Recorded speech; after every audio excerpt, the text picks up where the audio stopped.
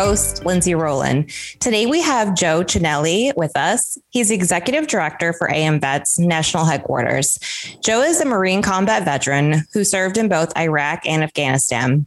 He is an advocate for military veterans and has served as a spokesman for larger organizations, including AMVETS, Disabled American Veterans in the U.S. Marine Corps. He is also the first veteran of combat operations in both Afghanistan and Iraq to lead one of the nation's 4 largest veteran service organizations. Today, we are focusing in on the AMVETS motorcycle ride, Rolling to Remember, which is next weekend over Memorial Day in Washington, D.C.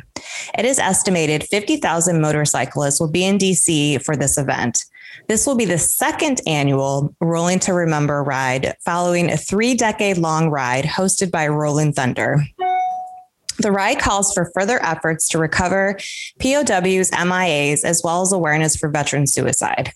Up until this past week, though, there was controversy over this legendary ride's staging lanes as the Department of Defense turned down AMVET's request to use the Pentagon parking lot, as had been done in prior years. The denial came very late in the game, and AMVETS has worked very hard in the past few weeks to circumvent this setback and drive on with Rolling to Remember, because that's what veterans do. They make things happen.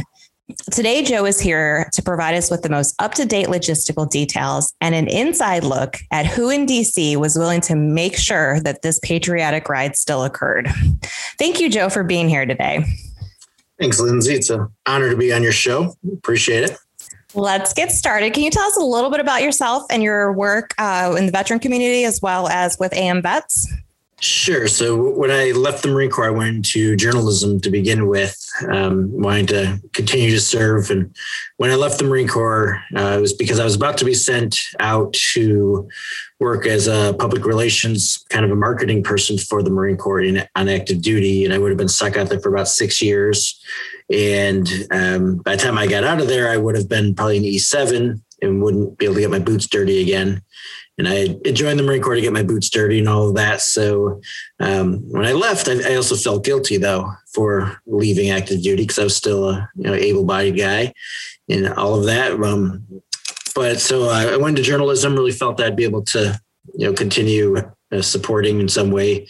And I have a ton of respect for our working media and all of that. But I did get disenchanted from the media, went into veterans advocacy, and started off media relations for AMVETS, matter of fact. And then, as you said, went over to DAV and worked for the Marine Corps as a civilian for a while and all those things. And then I really realized the importance of veterans organizations. There's some people who don't understand what we do, but we have about 250,000 people who pay to be a member of our organization.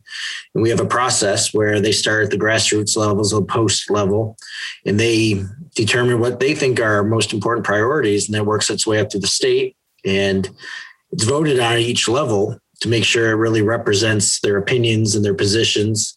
And then that really becomes a mandate for us as an organization.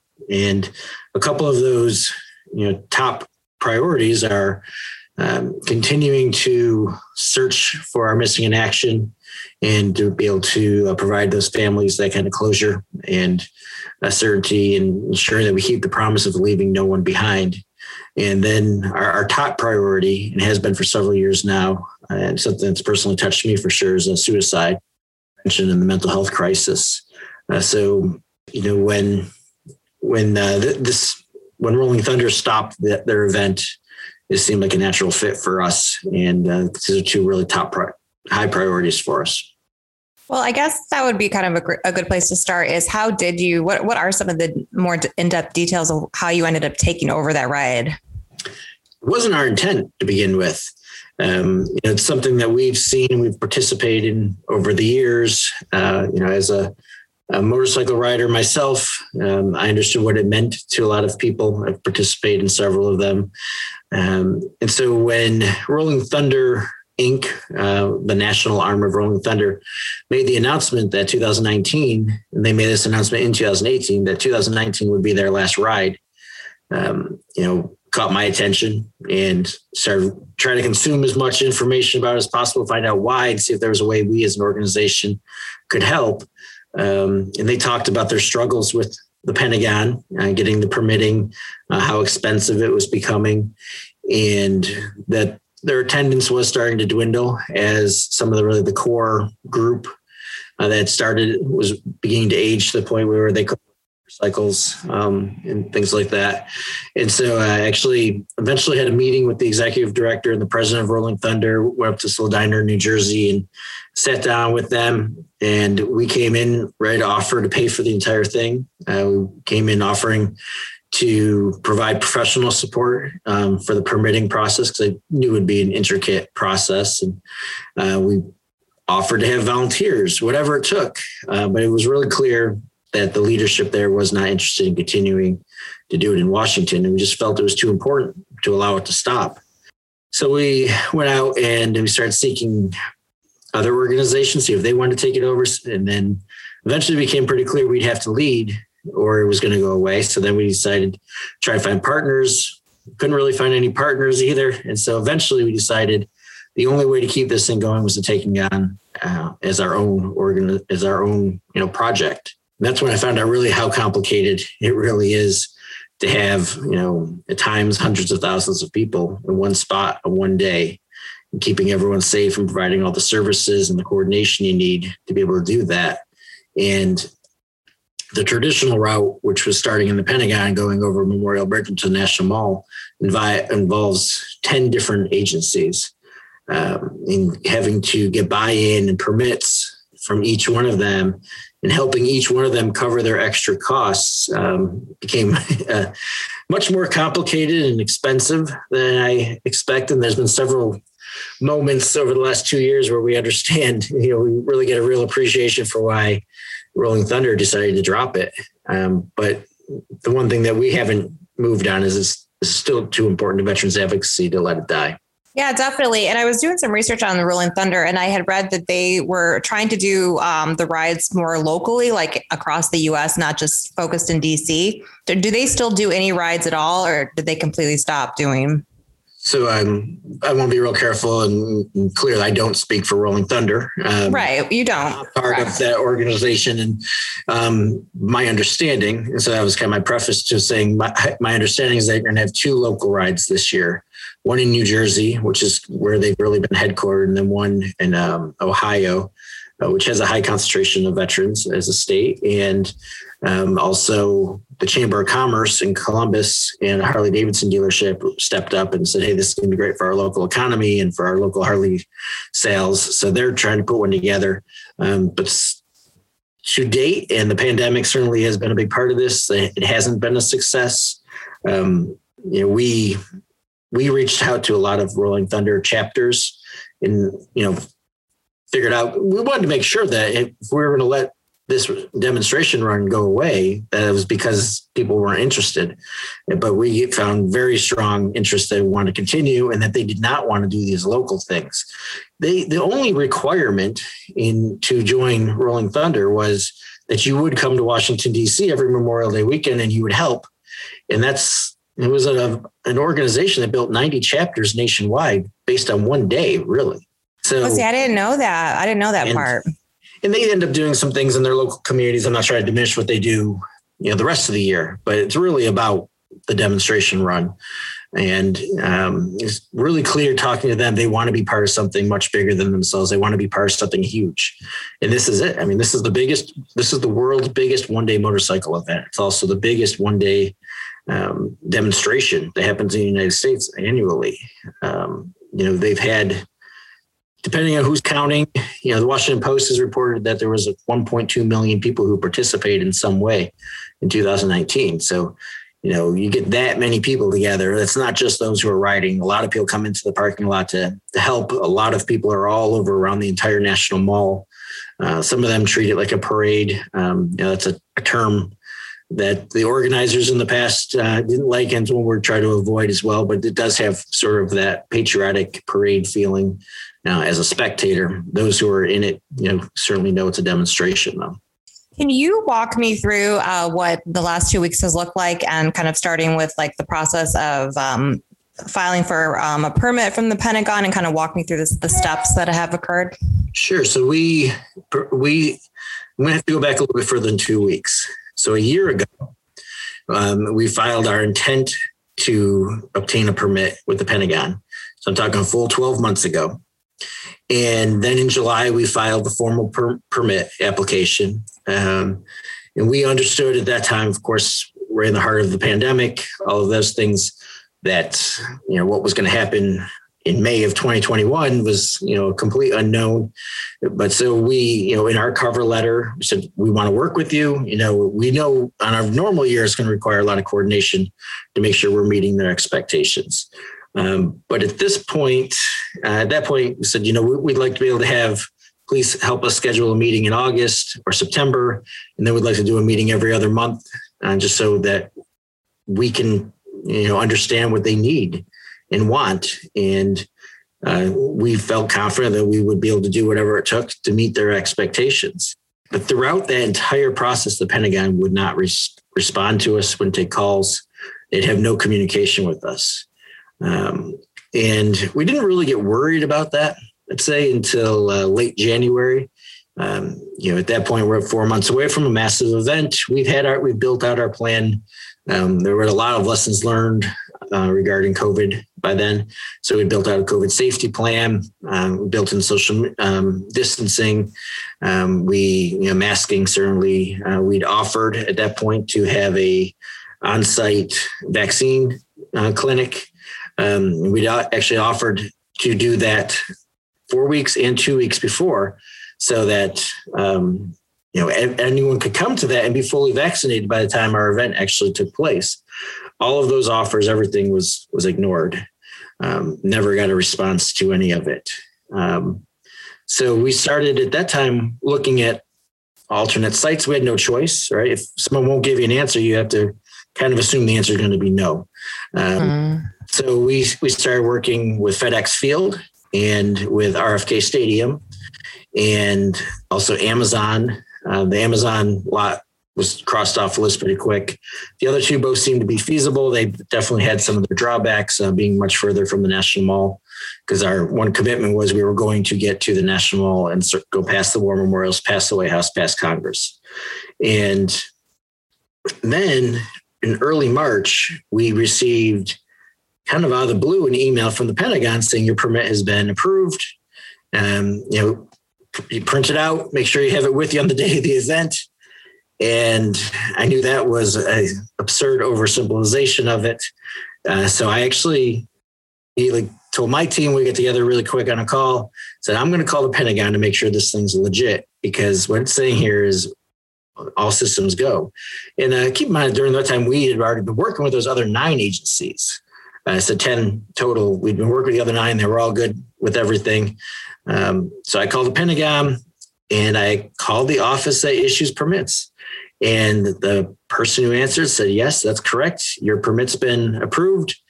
And I said, okay, well, I know we still need some coordination. Can we schedule a call or, a meeting?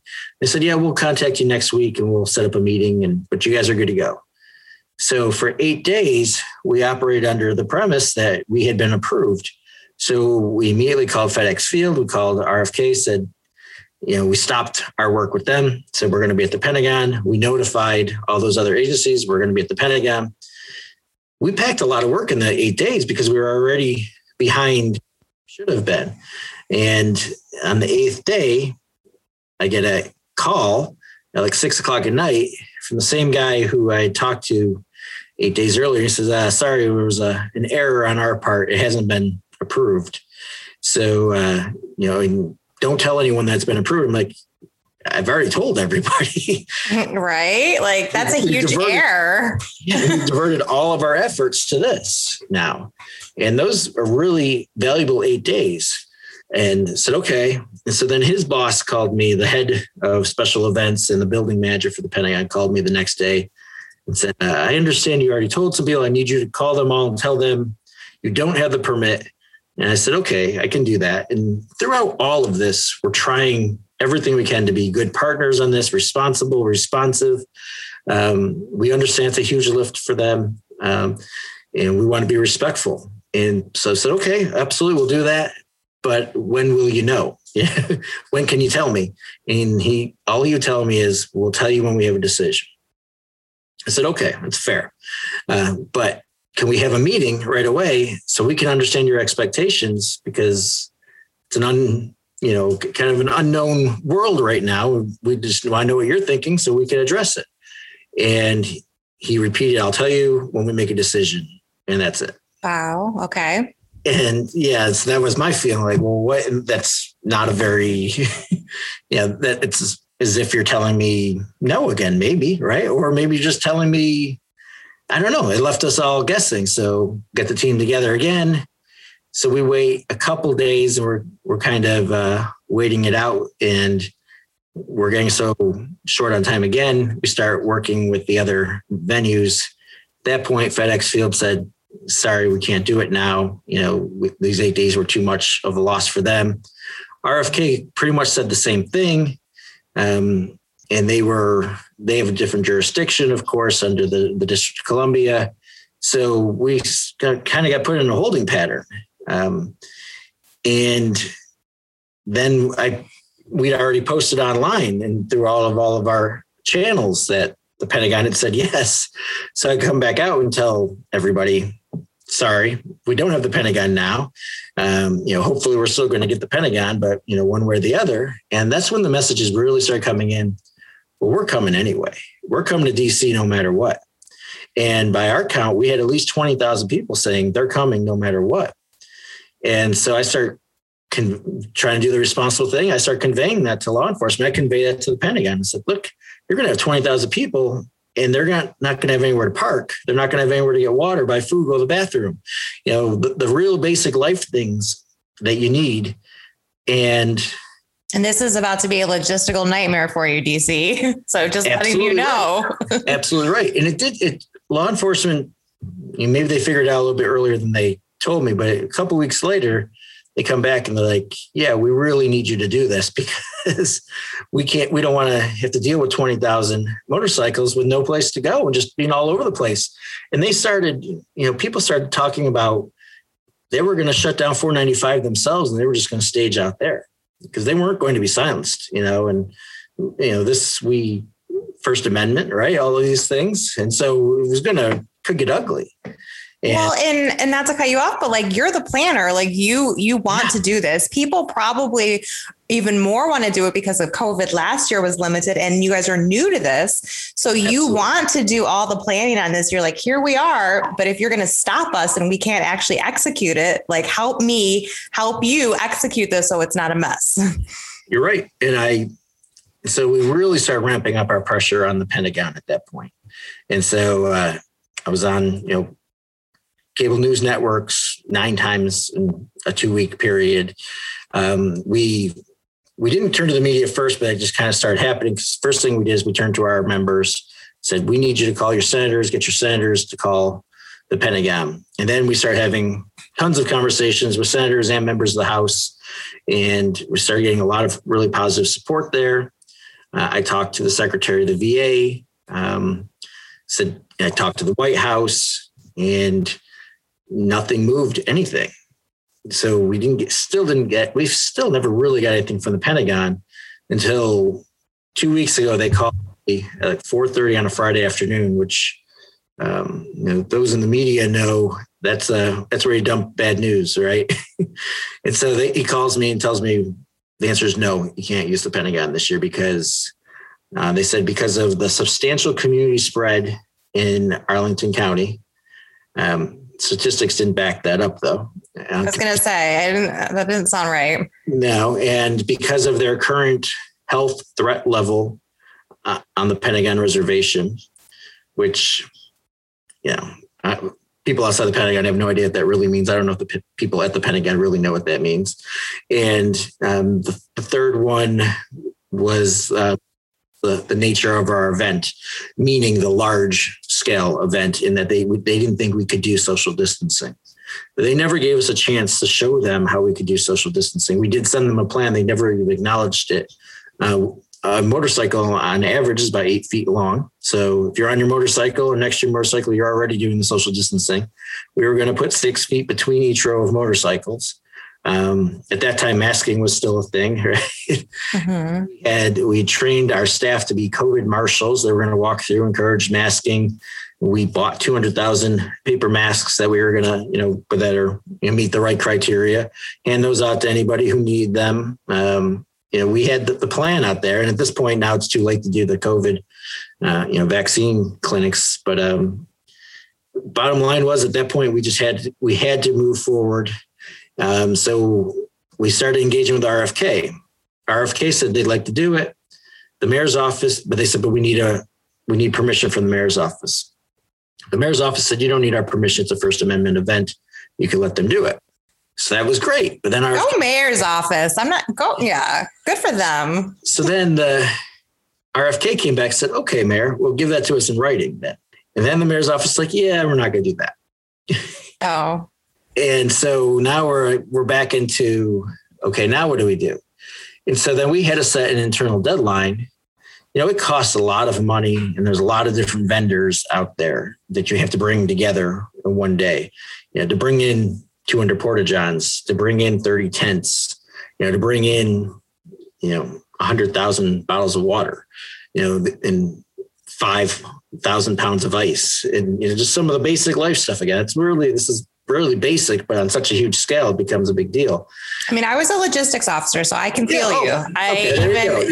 Shitters alone is huge because you have to have them cleaned. You have to have them located in there. I mean, just those alone can. Got it. And they're $289 a piece, for one day. So, oh, wow. Okay. This money adds up pretty quick too. And well, wait, just to clarify, is now AM Vets pays for all of this, or? We're paying for all of it. Now we've been able to get some support, but we would have, if we were able to do this on the normal timeline, the sponsors would have been a lot more comfortable with things and would be more willing to make a donation or a sponsorship.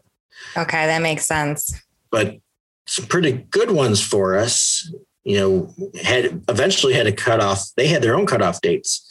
If you don't have a site and the permit and everything by April 1st, or March 1st, we're not going to be able to support, because they have their own processes they have to go through on approval. Everyone's got to have the attorneys look at everything first. And now we're getting to the point where the porta-johns people are like, look, we've already put our schedule for that month. If we don't know how many we need, it's going to inconvenience us. It's going to cost us more. We're going to have to double the price for you.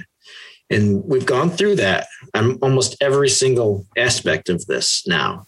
So eventually what happened was we set an internal deadline of, if we don't know this by this day, we're not going to be able to do this. So we set the deadline 3 days before and said, okay. And we went to the police department. The police department said, okay, well, if RFK is a no-go, then you'll stage in the streets. So we we built an entire new plan. Nobody slept for 3 days straight. We put out a plan, and it was basically covering 80% of downtown DC, starting over at 3rd Street Independence in front of the Capitol, and then coming back up 3rd Street and all the way up Constitution, almost to the White House, and all the side streets. At this time, we're getting a lot of national media. Our website clicks, hotel reservations, they're all going through the roof.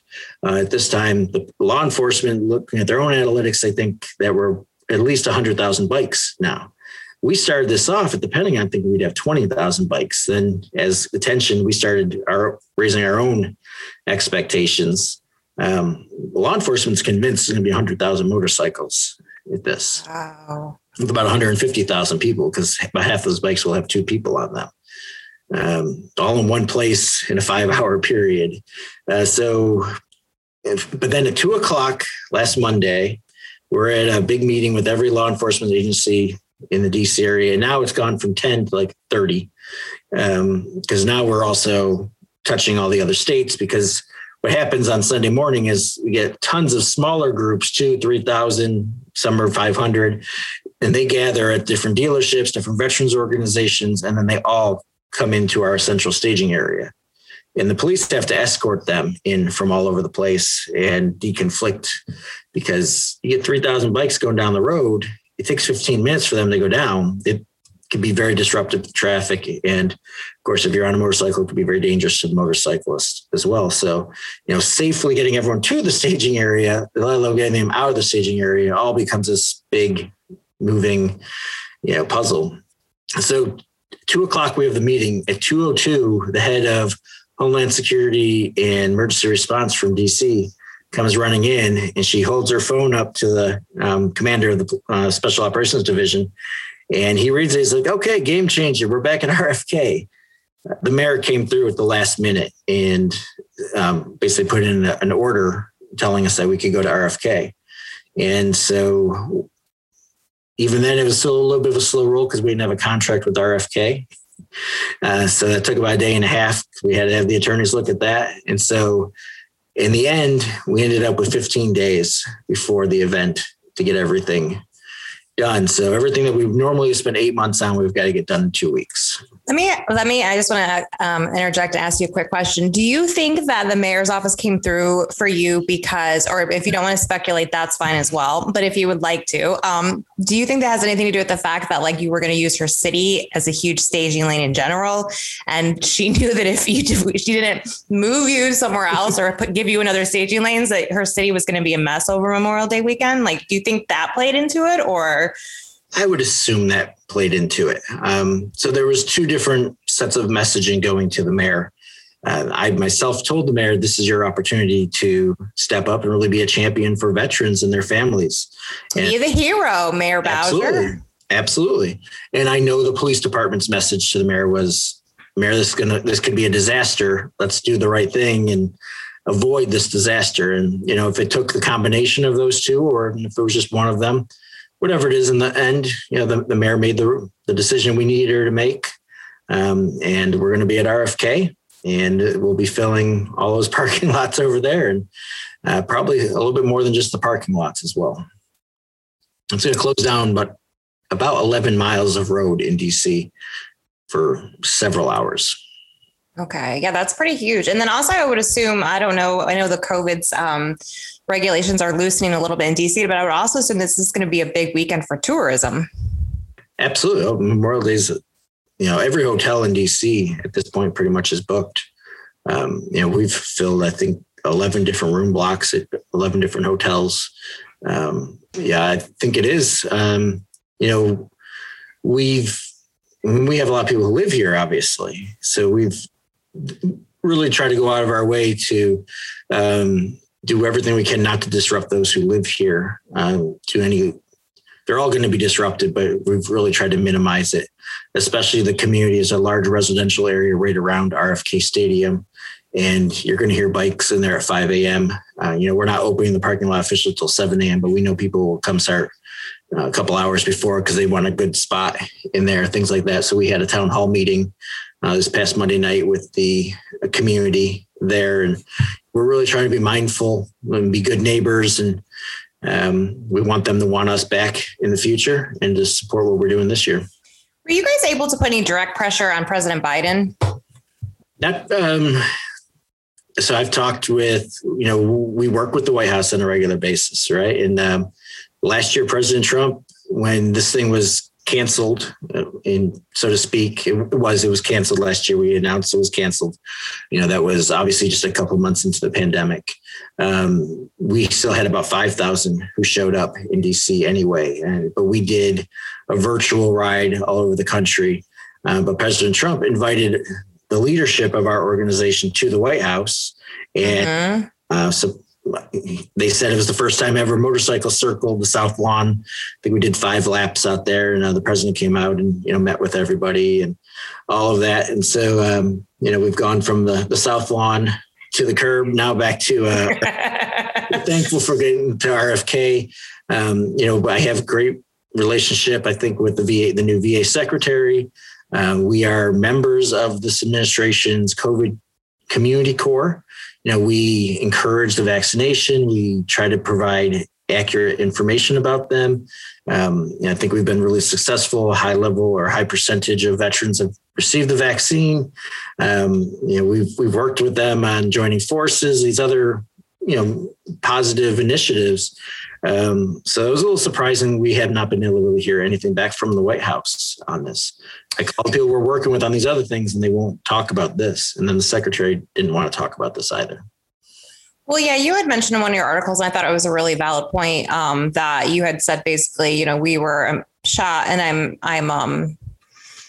I'm generalizing, but you basically were saying we were shot ambassadors for you to the veteran community, and that was okay for us to do that for you. But now when we didn't even get a chance to give you our COVID plan, or we didn't even really get a direct answer from the Pentagon on why. And so how does that relationship work if it's not a give and take and you're not both, Right.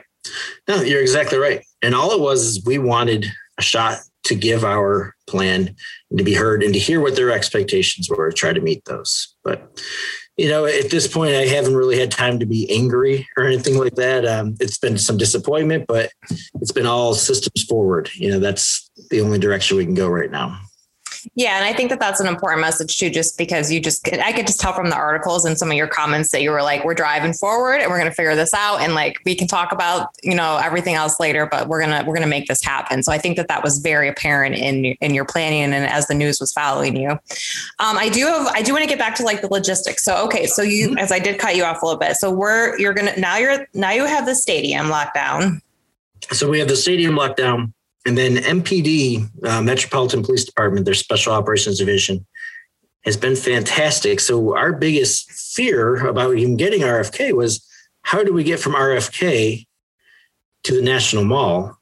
Because it's 8.5 miles, right? It doesn't seem like a big thing, but there's 1 million people who live in that 8.5 miles in between. And, anyone who's ever been to DC knows one of the things our city is famous for is traffic.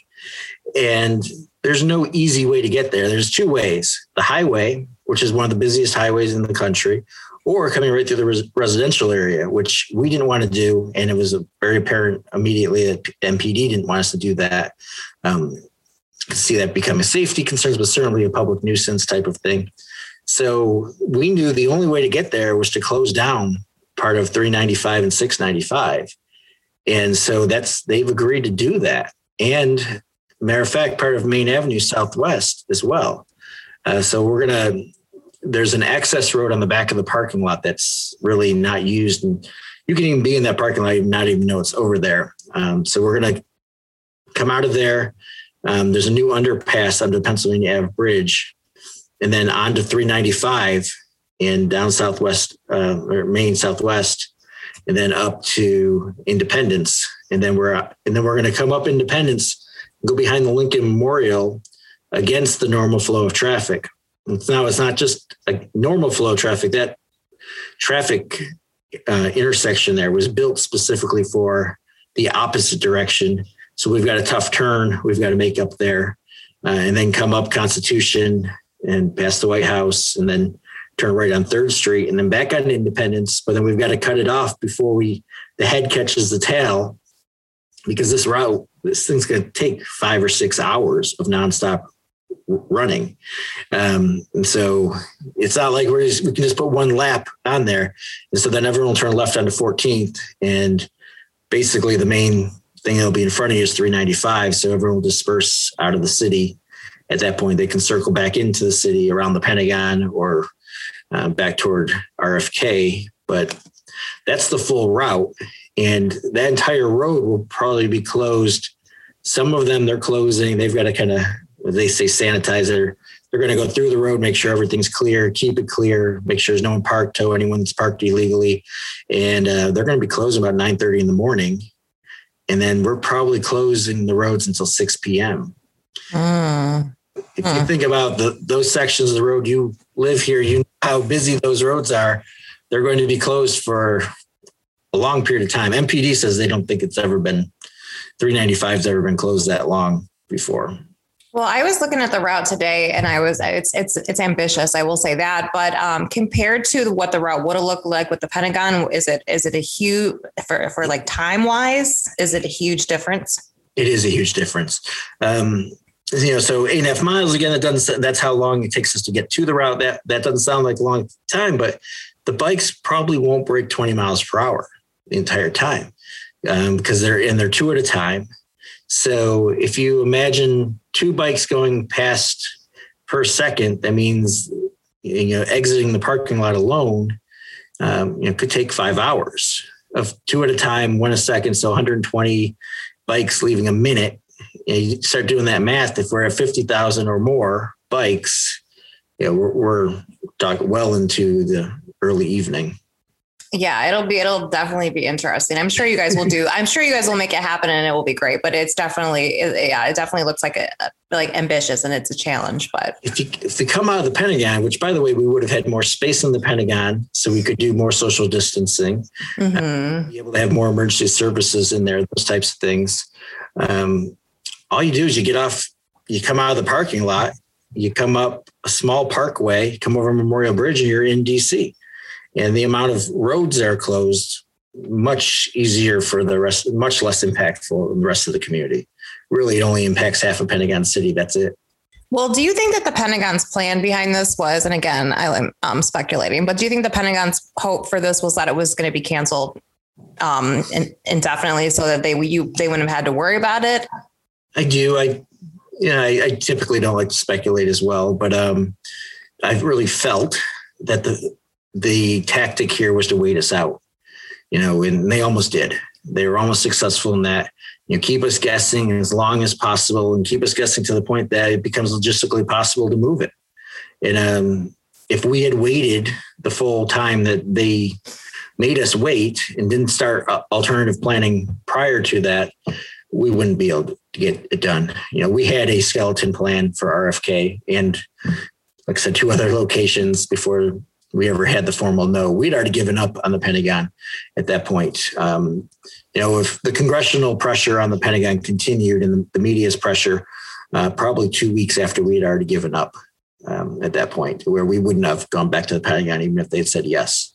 Will you go back to the Pentagon next year? Yeah, I don't know the answer to that right now. A few things. One, another thing, I just don't have time to really think about it. Second, I don't think we really want to go somewhere if we're not wanted. And I'm not sure if that's the case or not. That's something we'll find out, in the pretty near future, but after this year's event. Second, they could make it very difficult for us by cost. We are a nonprofit organization. We can do some specific fundraising around this. The limitations that we have in the Pentagon are extreme.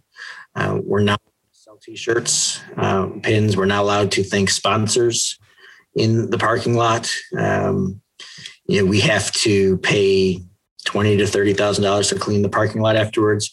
We have to pay the police overtime for all of their police officers that they decide they need there. We have no say on what their manpower would be. That their force protection, by the way, has been great with us these past 2 years. As we were planning for last year's, it didn't happen. And then as we were planning, force security has been great. We know it's a lot of work for them, but the cost just to the Pentagon was about $200,000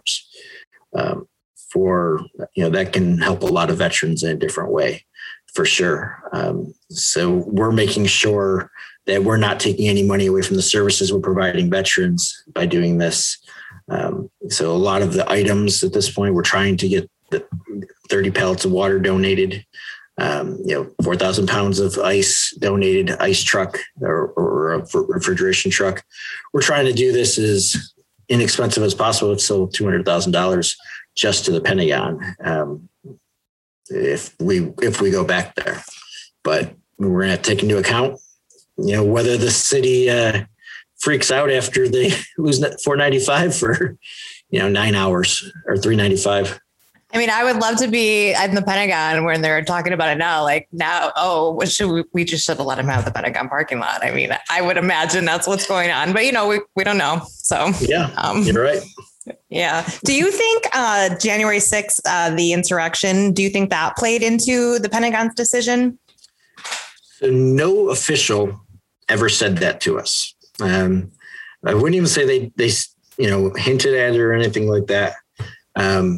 I personally would hope that they wouldn't think that those who are coming to this demonstration, would do anything like that. It was a despicable, dark day in our history. But being more realistic, I would assume that, at least some have considered that. I will tell you, I myself, the street staging plan had a staging, like I said, right on 3rd Street, right at the bottom of Capitol Hill, right between the mall and Capitol Hill. I was worried about the optics of that. We've seen some people on social media kind of come at us like, oh, you're really just you're building a Trojan horse so you guys can try to overthrow the government again.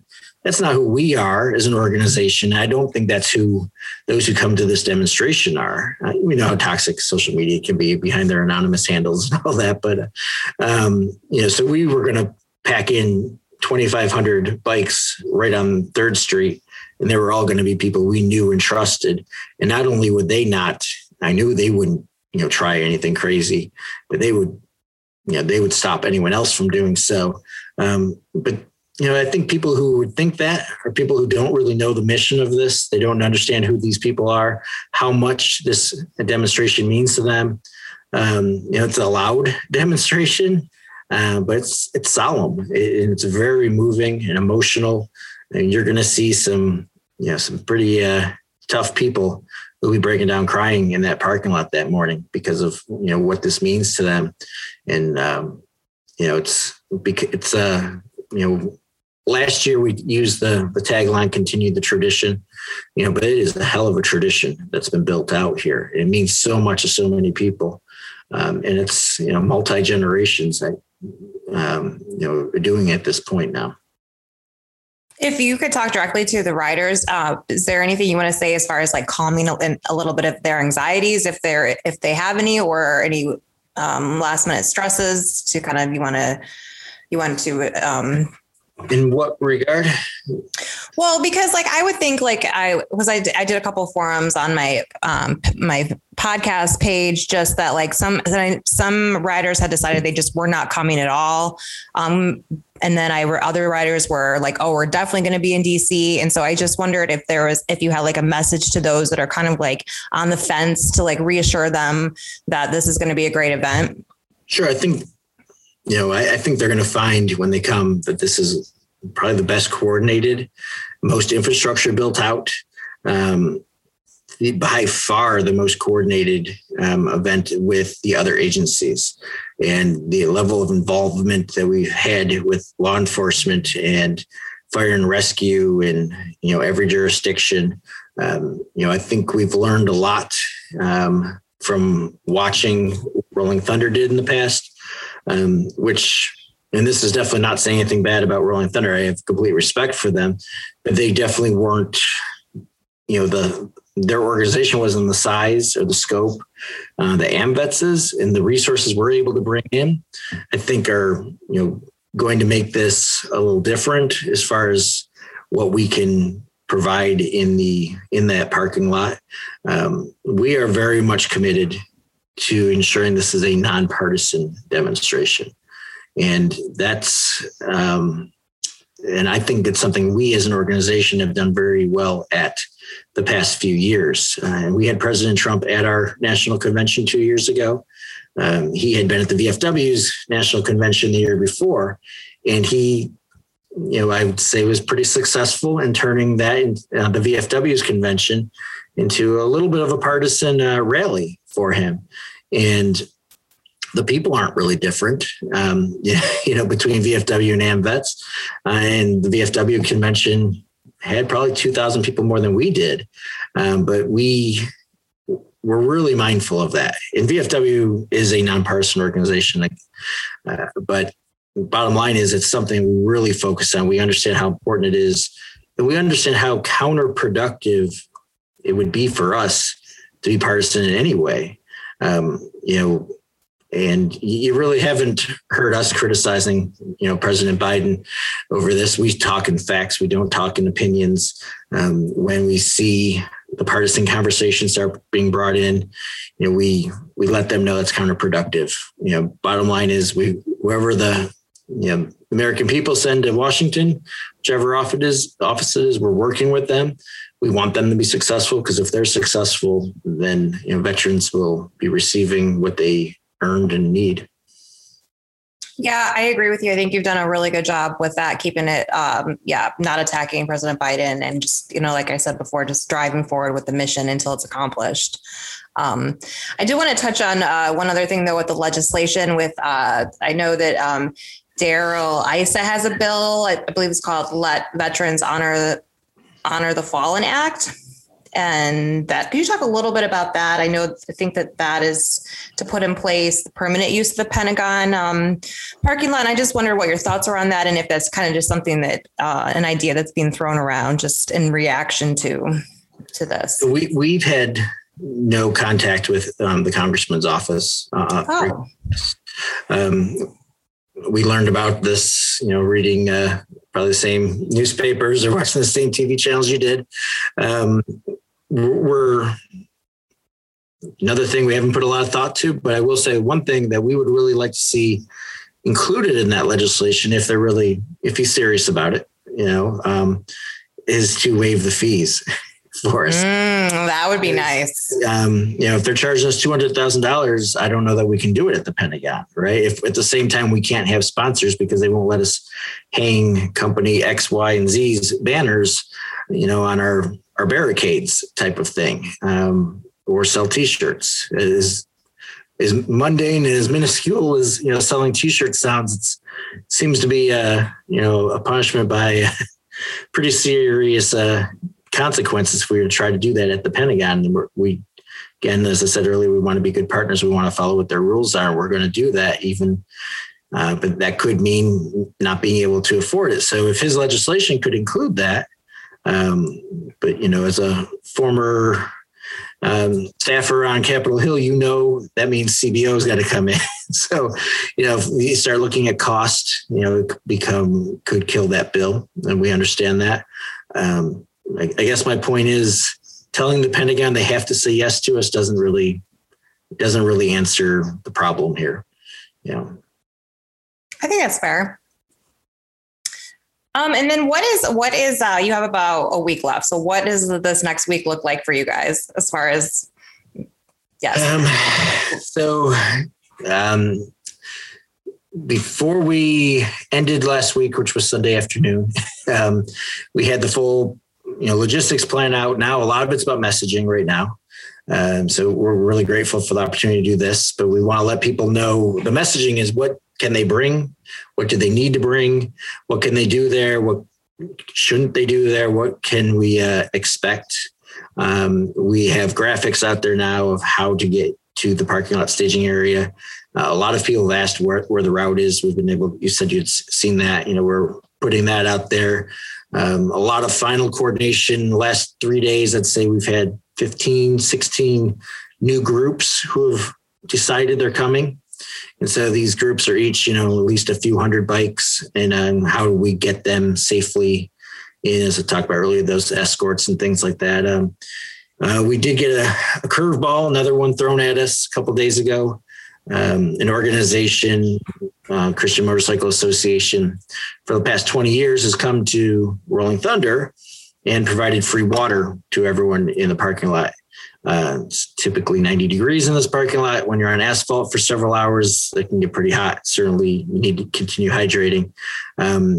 While we were in the stage of thinking we were going to be rallying in the street, that organization decided that they didn't feel safe enough. And so they have pulled their support. And once I called them up, said, we're at RFK now. They said, well, sorry, we've already, and don't mean to sound flippant at all about it. I know it was a serious decision for them and they've been great for years and years.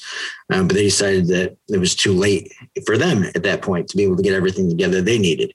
Understand that, we've seen that a ton. And now we have to try to find or buy 50,000 bottles of water. And like I said, the ice and all of that stuff. And, it's going to bust our budget, but at the same time, we know it's necessary and very much needed. And we're trying to figure it out. And to make it a little bit more challenging, Pepsi Company has contract for RFK Stadium. So we are technically by contract prohibited from handing out bottles of water that are not Aquafina, which is Pepsi's. And I'll say it, Pepsi Company told us, well, we'll sell you the water for $9 a case. So, well, how about I go to any other store and buy a 30 pack of water for $3? So that's been interesting for us. Or how about you donate it? So they did come back with an offer of a small portion of that donated, but it would still cost us, $20,000 for water that we didn't budget for. So we're working through that. We'll see what happens, but we do encourage people to bring their own water, but I promise we will have water and cold water at that available. We're going to have food trucks in there. So all that stuff's for purchase, of course. That's the only thing that you can really buy in the parking lot. We will have shirts, and we're hoping a lot of people join the organization. So we have membership tents. We've got medical tents throughout. Helmets are going to be required. That is the law in DC. We're asking that people do not bring weapons. DC has some pretty strict firearm rules to begin with. The police really don't want to see anything get escalated. They're not really worried about the violence itself. They're worried about people may be getting concerned or scared if they see a weapon from somebody, just because of the current atmosphere, especially in Washington. We have people coming from all over the country, so they may not understand or know what the current atmosphere is here in DC. Some motorcycles will use replica firearms as their handlebars and things like that, or they just might have them mounted as a decoration, or maybe it's even as a memorial to somebody on their bike. We're asking that they don't bring that part of their bike with them that day. I do believe a lot of the law enforcement will be there, our veterans themselves. They seem to really believe in what we're doing. I think they'll be very reasonable, but at the same time, this is I think their reasonable expectation and their request. That's no alcohol in the parking lot, but bikers often know that alcohol in staging areas don't. They can have a beer or whatever they want after the run, but we don't want that in the parking lot. And if you're coming, we want you to come to RFK, and we're opening the gates to the parking lot at 7 a.m. and we'll roll out at noon. But if you didn't get there at 7 a.m., you probably expect that it's going to be a little while before you roll out. We expect the last bike to roll out, let's say maybe 5 p.m. It'll take that long. Wow. Okay. Yeah. But we're going to hopefully have everything people need in there during that time. And then this is not just this whole weekend is not just that day, right? Like there's a lot of other events that go along with this weekend, or? I would say typically there's a lot of events. So Saturday, normally we would have a stage on the National Mall. That's something that we're not able to do this year. We probably could if now in the new restrictions have been lifted in the last couple of days. Mm-hmm. For us, where we decided several months ago, even as we were hopeful to get everything approved, one of our initial concessions was we won't try to stage an in-person rally. We're not going to build out a stage where people are going to naturally come and gather around, things like that. But we do start things off Friday night at the wall, at the Vietnam Veterans Memorial, 9 p.m. We'll have a wreath laying, and used to be called a candlelight vigil. We're still referring to it that way, but it's really glow sticks. Somebody started the grass on fire about 10 years ago, so we're not allowed to open flames there. But we've got orange glow sticks for everybody. It's also another really emotional, impactful evening. A few thousand people standing there, very quietly, solemnly holding glow sticks. We'll have Gold Star Mother and some leadership from Veterans Advocacy World who'll be laying a wreath at the middle of the wall, and then another wreath over at the Nurses Memorial up on top of the Veterans Memorial there. That's kind of how we're kicking things off as everyone comes in. On Saturday, it's kind of a I'd say it's more of a party day. Myself and our team will actually be at RFK building out the parking lot. But we have pretty much every dealership around, every veterans organization around, kind of having an open house, so there's something for everybody all over the place on Saturday. It's also a great day to go visit the memorials yourself, visit Arlington, all those things. And then bright and early Sunday morning. All right. Sounds like a fun weekend. I will be there at 2100 on Friday night for that event. Right. I have not been able to do that yet, so I'm excited. I will be there for that. It sounds like a very rememberable event. All right. Is there anything else? I appreciate your time today. Is there any other details that you can think of that you want to share that we missed? I don't think so, but if things change between now and then, you'll be able to find that at rollingtoremember.com. Of course, we're on all the social media platforms too. Okay. Well, we support you so much here at Carry Podcast, and I can't wait to watch. I will be watching it, front row seat here in DC, but I know it's going to be awesome, and good luck to you guys. And we're so happy that you're able to continue on and carry on with this. So thank you so much. Really appreciate that and appreciate the time today. Yeah, definitely. All right. Well, we'll see you next week.